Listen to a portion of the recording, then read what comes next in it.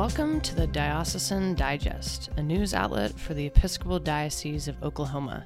I'm your host, Sarah Smith, Staff Associate for Church Growth and Development. In these short episodes, we will share the latest news, ministry stories, clergy, spotlights, and much more about the Diocese of Oklahoma each week. If you or your congregation wants to share a ministry story or other important news item, or even a particular topic you want to see covered on the podcast, please contact me at smith@epiok.org.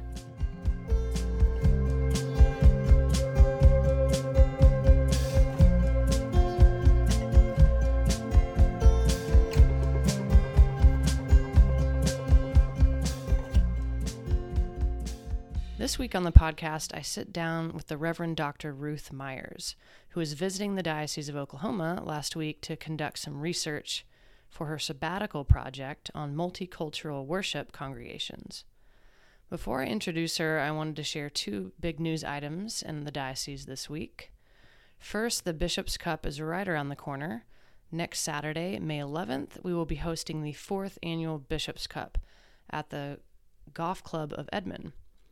This event is a fundraiser for St. Crispin's Conference Center and Camp, and whether you're a pro or a novice, all skill levels are welcome in this friendly tournament, so we hope to see y'all out there. Lastly, we want to send our best wishes and prayers for Canon Susan as she travels to San Diego to start her new journey as the Bishop of the Diocese of San Diego.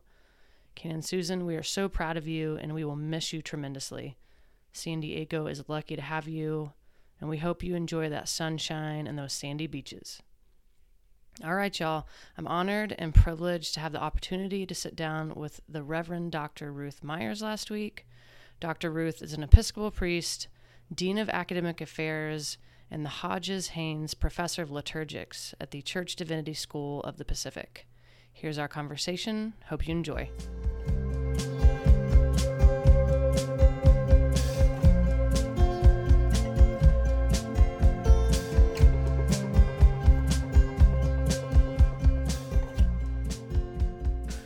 So what brings you to Oklahoma? So I am in the midst of a research project on worship in multicultural, multiracial congregations, and I'm interested in understanding what worship is like in those congregations, but also how people experience that worship. So a lot of my focus in congregations is in interviews with parishioners, with the rector, with the musician, in understanding their experience of the worship and how they see worship shaping both themselves as an individual and the congregation in its ministry in the world. So I'm working with 6 different congregations in different parts of the country, and I came to Oklahoma City to visit a congregation in Oklahoma City. Very cool. So how did you know about which, or how did you decide which communities to visit? So as I designed the research project before I knew which congregations I would visit, there are very few multiracial congregations in any church, not just the Episcopal Church. Martin Luther King Jr. is supposed to have said 9 o'clock on Sunday morning is the most segregated hour of the week. And that may be changing a bit, but a study that was done in the early 2000s by a sociologist named Michael Emerson found something like 93% of congregations in the United States are what he called monoculturals, so more than 80% of a single race or ethnicity, whether that's black, white, Hispanic, whatever. And I think the gospel calls us to be multiracial, to live and worship and work together. And I wanted to find out how people were doing that. So as I began talking about my research last fall to our seminary board of trustees, to my colleagues at the Graduate Theological Union in Berkeley and at Church Divinity School of the Pacific in Berkeley and other places, people began to say to me, well, do you know about this congregation? Do you know about this one?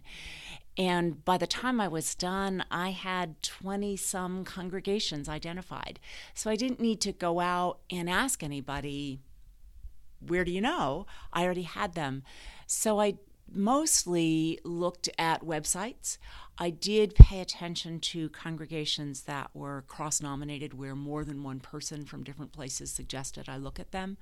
But otherwise, it was reviewing the websites, looking at what the churches said about themselves, looking at how they showed themselves, what the pictures were like. So did they say they were multiracial and yet most everybody appeared to be of the same race or ethnicity in all of the pictures they had on the website? Well, I wasn't so sure I wanted to visit those congregations. A couple of the congregations are bilingual, and their websites are actually bilingual, and so they are in English and Spanish. You don't have to use Google Translate to understand them. It's there. So those were ones that were more positively commending themselves. The other thing I looked for was whether the congregation, I looked at the mission statement, and there are congregations that identify themselves as inclusive or multiracial or multi-ethnic that said they're very intentional about this. And then I said, what is the congregation doing in the world? What's its ministry? Because I wanted congregations that had some sense of vitality and engagement with the world around them.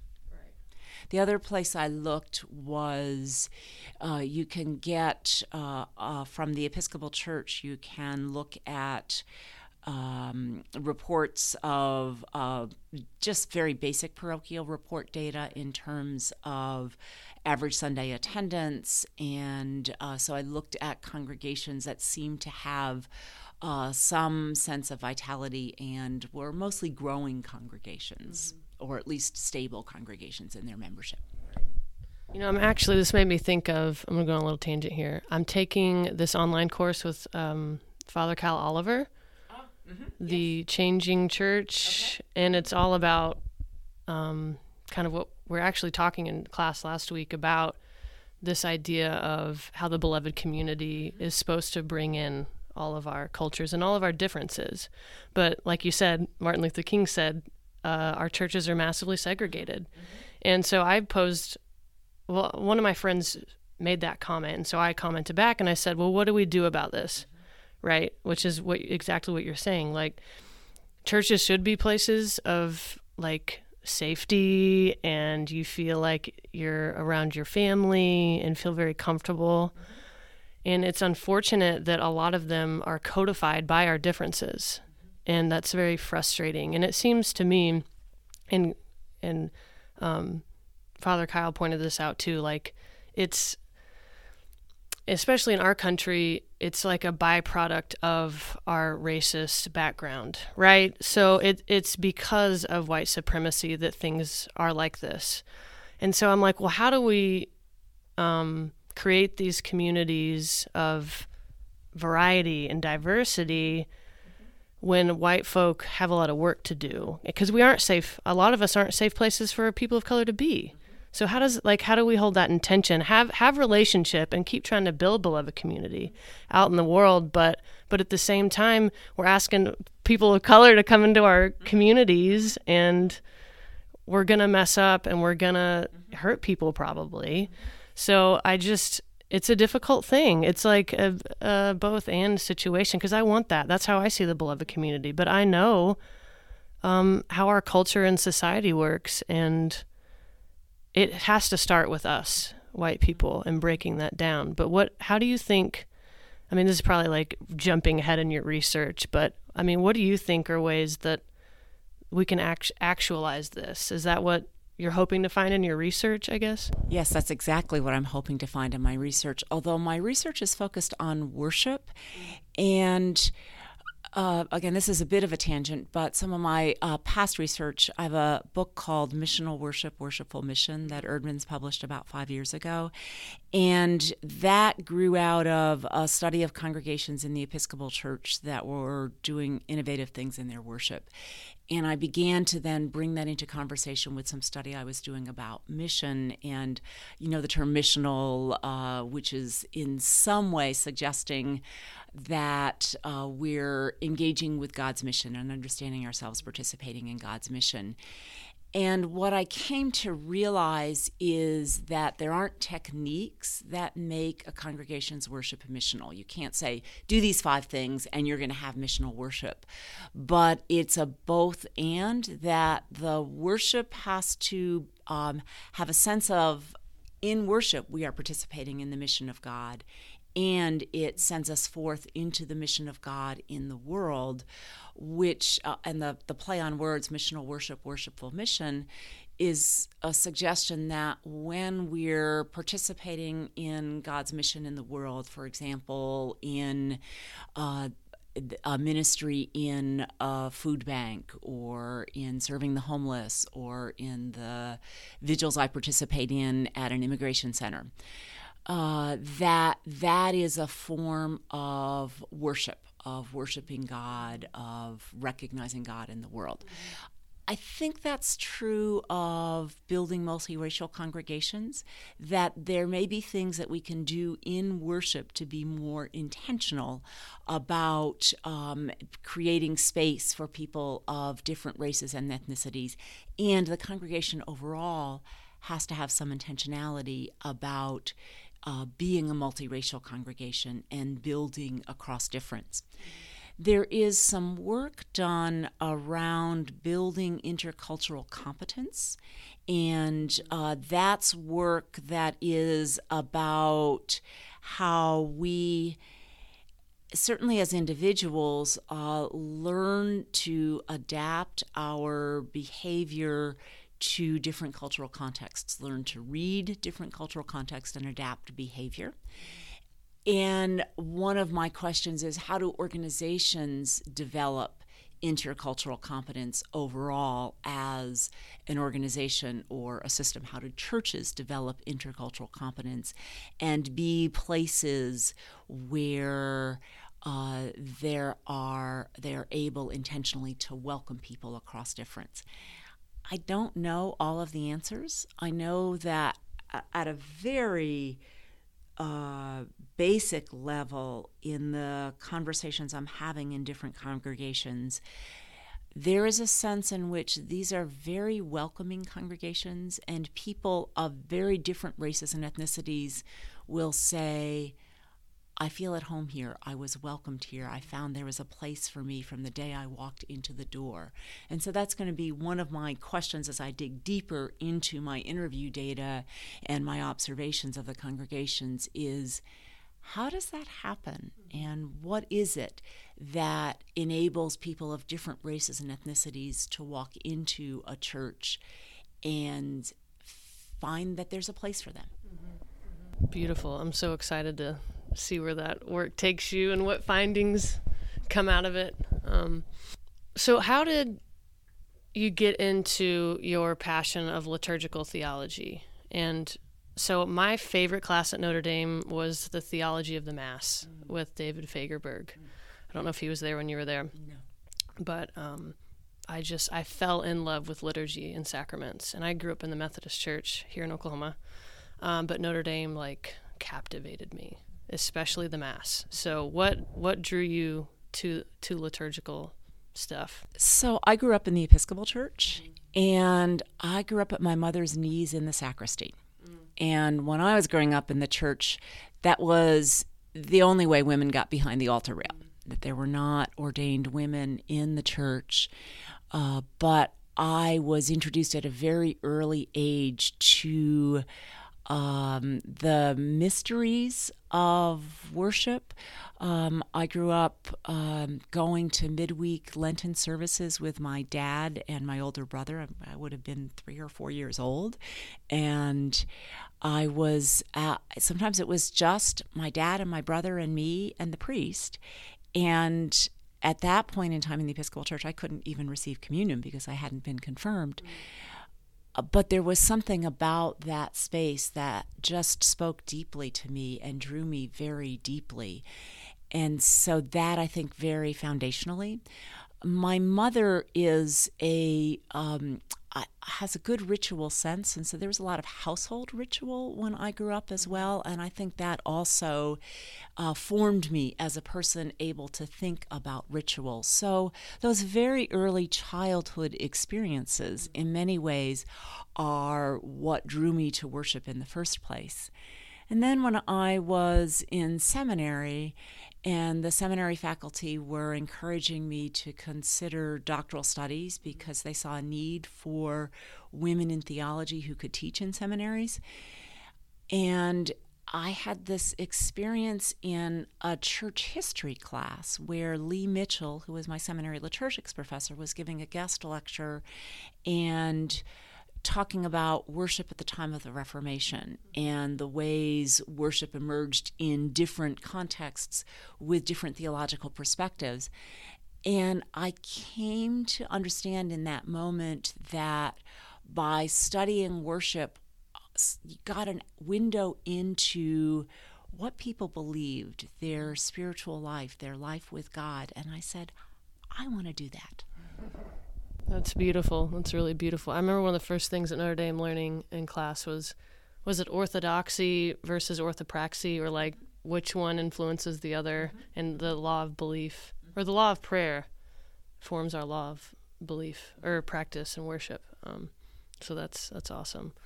Well, how about then, did you do doctoral work first or do ministry ordination? What was that timeline and pattern? So I went to seminary first, and then I spent a year in a parish, and then I went off to Notre Dame to do graduate work. And so that was the order. Okay. How was your time at Notre Dame? My time at Notre Dame was complicated. It is in the Diocese of Northern Indiana, and at the time, Northern Indiana had a bishop who would not ordain women, and so there were no ordained women. Frank Gray had just been elected bishop, and about 3 days before he was to be ordained, and he was ordained bishop in actually the basilica on the campus of Notre Dame, because that was the space that they could find to hold that size of a congregation. Their cathedral isn't that large. And so I did eventually get an invitation to be at that ordination, and there were some clergy who were very unhappy that I was there, and there were a couple of other women. I think Frank had a cousin woman who was a priest, so she was there, and there was maybe somebody else. So I would get invited to go to a clergy day, and then people would see me and they would turn and walk the other direction. It was an incredibly painful time where there was not a welcome for me in that diocese. Now, as you know, Notre Dame is pretty close to Western Michigan, so there was a little bit more opening in Western Michigan, but not much. Western Michigan wasn't very far ahead. This was the late 80s, and so the Episcopal Church was still figuring its way around welcoming the ordination of women. So that time at Notre Dame was very complicated. The theology department, and particularly the liturgy area, was very welcoming, and there was a very ecumenical faculty. Paul Bradshaw, Anglican scholar, phenomenal Anglican historian, liturgical historian, was on the faculty, pretty newly on the faculty. Jim White, a Methodist, also of great stature, was on the faculty there. So there was good in the liturgy area in particular, a much more welcoming sense. Mm-hmm. So probably your studies was a more safe place for you, or just more comfortable, and you had community there to explore your questions. But so what made you know you wanted to be a priest, though, or what was your call to ordination experience like? So before I went to seminary, I was teaching in the Diocese of Milwaukee, in a couple of places in Milwaukee, which was another diocese that didn't ordain women priests. And again, this was the late 70s, early 80s, so it was very early in the ordination of women in the church. And a friend of mine in the church in Milwaukee said, I think you'd be interested in the lay and deacons school in the diocese. So why don't you go off to this school, which met on the Nechota House campus. It had some Nechota House faculty, but also some area clergy who taught in the program. And in the course of that program, I began to discern a call, and started out as discerning a call to ordination as a deacon. And it was actually in a weekend visit to Evergreen, Colorado with the Sisters of St. Mary, and meeting a sister there who was ordained. It was my first time to meet a woman priest. And then on Sunday morning, I went to worship at the local congregation, and the summer priest in that congregation was on the faculty at Sewanee. And I was talking with him a bit, and he said to me, well, I think you need to go to seminary, and I think you should consider being ordained a priest. And I said, oh.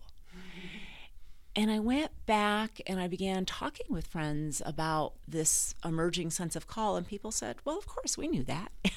And I thought, oh, why didn't I know that? I love that. That's great. I feel the same way. I didn't really think about it. I'm entering the Holy Orders process too this summer, and it wasn't until folks called it out in me did I think, oh yeah, that's where my life's been headed this whole time. But not having a ton of female role models or seeing women in the priesthood, whether it be in the Methodist Church, how I grew up, or even I dabbled in more evangelical spaces, definitely no women preaching or even roles of leadership. And it really wasn't until I got to Notre Dame that I met a lot of the Catholic sisters, obviously not priests, but still held very important positions in the academy and were professors or administrators high up, advising the president. And I started seeing visions of what it could be like women, having authority in the church. And then I started taking classes in feminist theology, and then I was like, whoa, Elizabeth Johnson, Rosemary Radford Ruther, and all the seminal texts. But what is your hope and maybe vision for the church right now? So my hope for the church is that it is leaven in the world, that it has a lively sense of God is at work in the world, and we need to recognize that and get caught up with that and communicate to the world, help the world see where God is at work, but also proclaim the good news, which is the good news. I think the presiding bishop's words are loving, liberating, and life-giving. But to see where that presence is already at work in the world, and the church participating in that and calling that forth in people, in helping congregations and people outside congregations see and participate in that, and find God's love for themselves in a way that enables them to build the beloved community in the world. Very good, very good. Do you get to do much priestly activities as a professor in your work in the you're at this Pacific School of Religion? Mm-hmm. So Church Divinity School of the Pacific. Okay. Pacific School of Religion is a different seminary, which is across the street from CDSP. Right. So at the seminary, and the seminary is my primary cure, one would talk about it in classical pastoral terms. So I preside and regularly in the seminary chapel. I preach a couple times a semester there. I actually view my teaching ministry and the work I do with students and faculty. I'm not only a professor, I'm the academic dean. And at its heart, for me, the work of an academic dean is about enabling students and faculty to be their best selves, to participate in the life of the seminary and the educational community, the community of formation, to the fullest extent possible in a way that enables them to deepen their relationship with God and develop their own ministry. All of that for me is priestly ministry. I'm also an assisting priest at All Souls Episcopal Parish in Berkeley, which is just a few blocks away from the seminary campus, and a vibrant, young, growing congregation.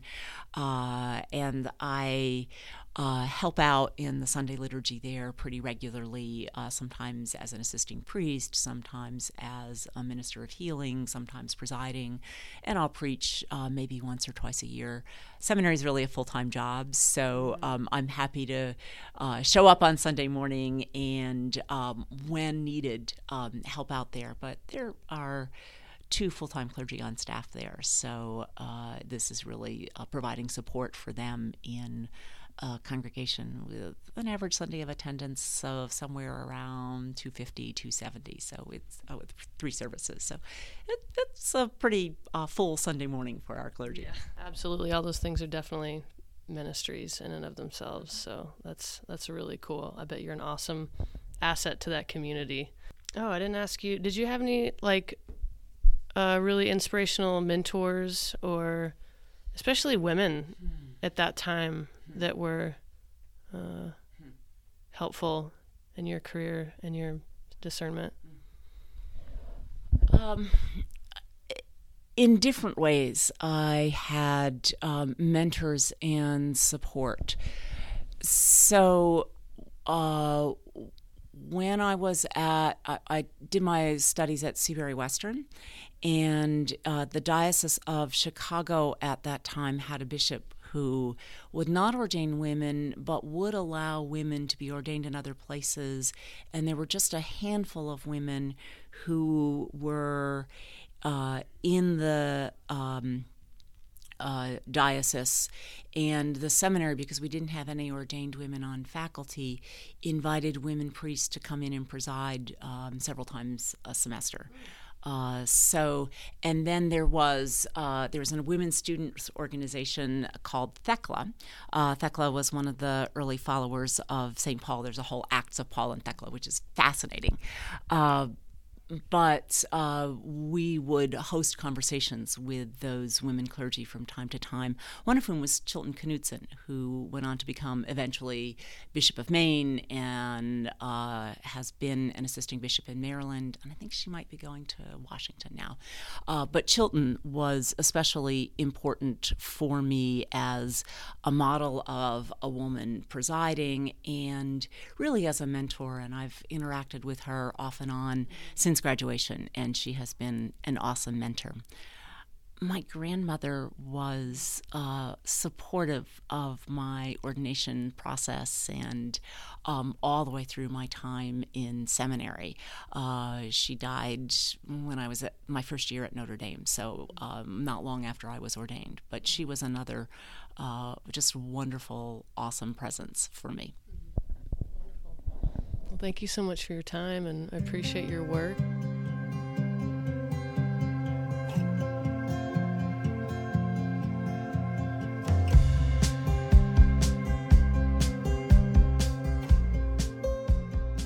Thanks for joining us, y'all. Be sure to sign up for the diocesan newsletter at our website, epiok.org/newsletter. And follow us on all of our social media platforms to stay up to date on what's going on in the Episcopal Diocese of Oklahoma. See y'all next week, and peace be with you.